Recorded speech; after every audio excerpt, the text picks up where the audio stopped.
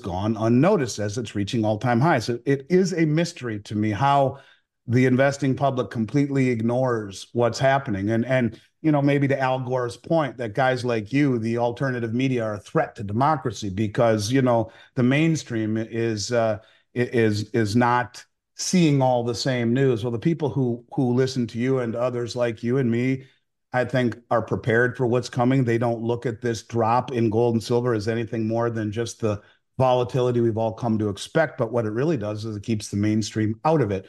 And therefore, you have low premiums, you have great availability. And here you have gold at all time highs on the LBMA and on GLD going completely unnoticed. I believe 2024, there will be an inflection point where gold and silver become mainstream. I don't know what that is, but I have a very hard time believing there won't be a black swan event. I really, truly do.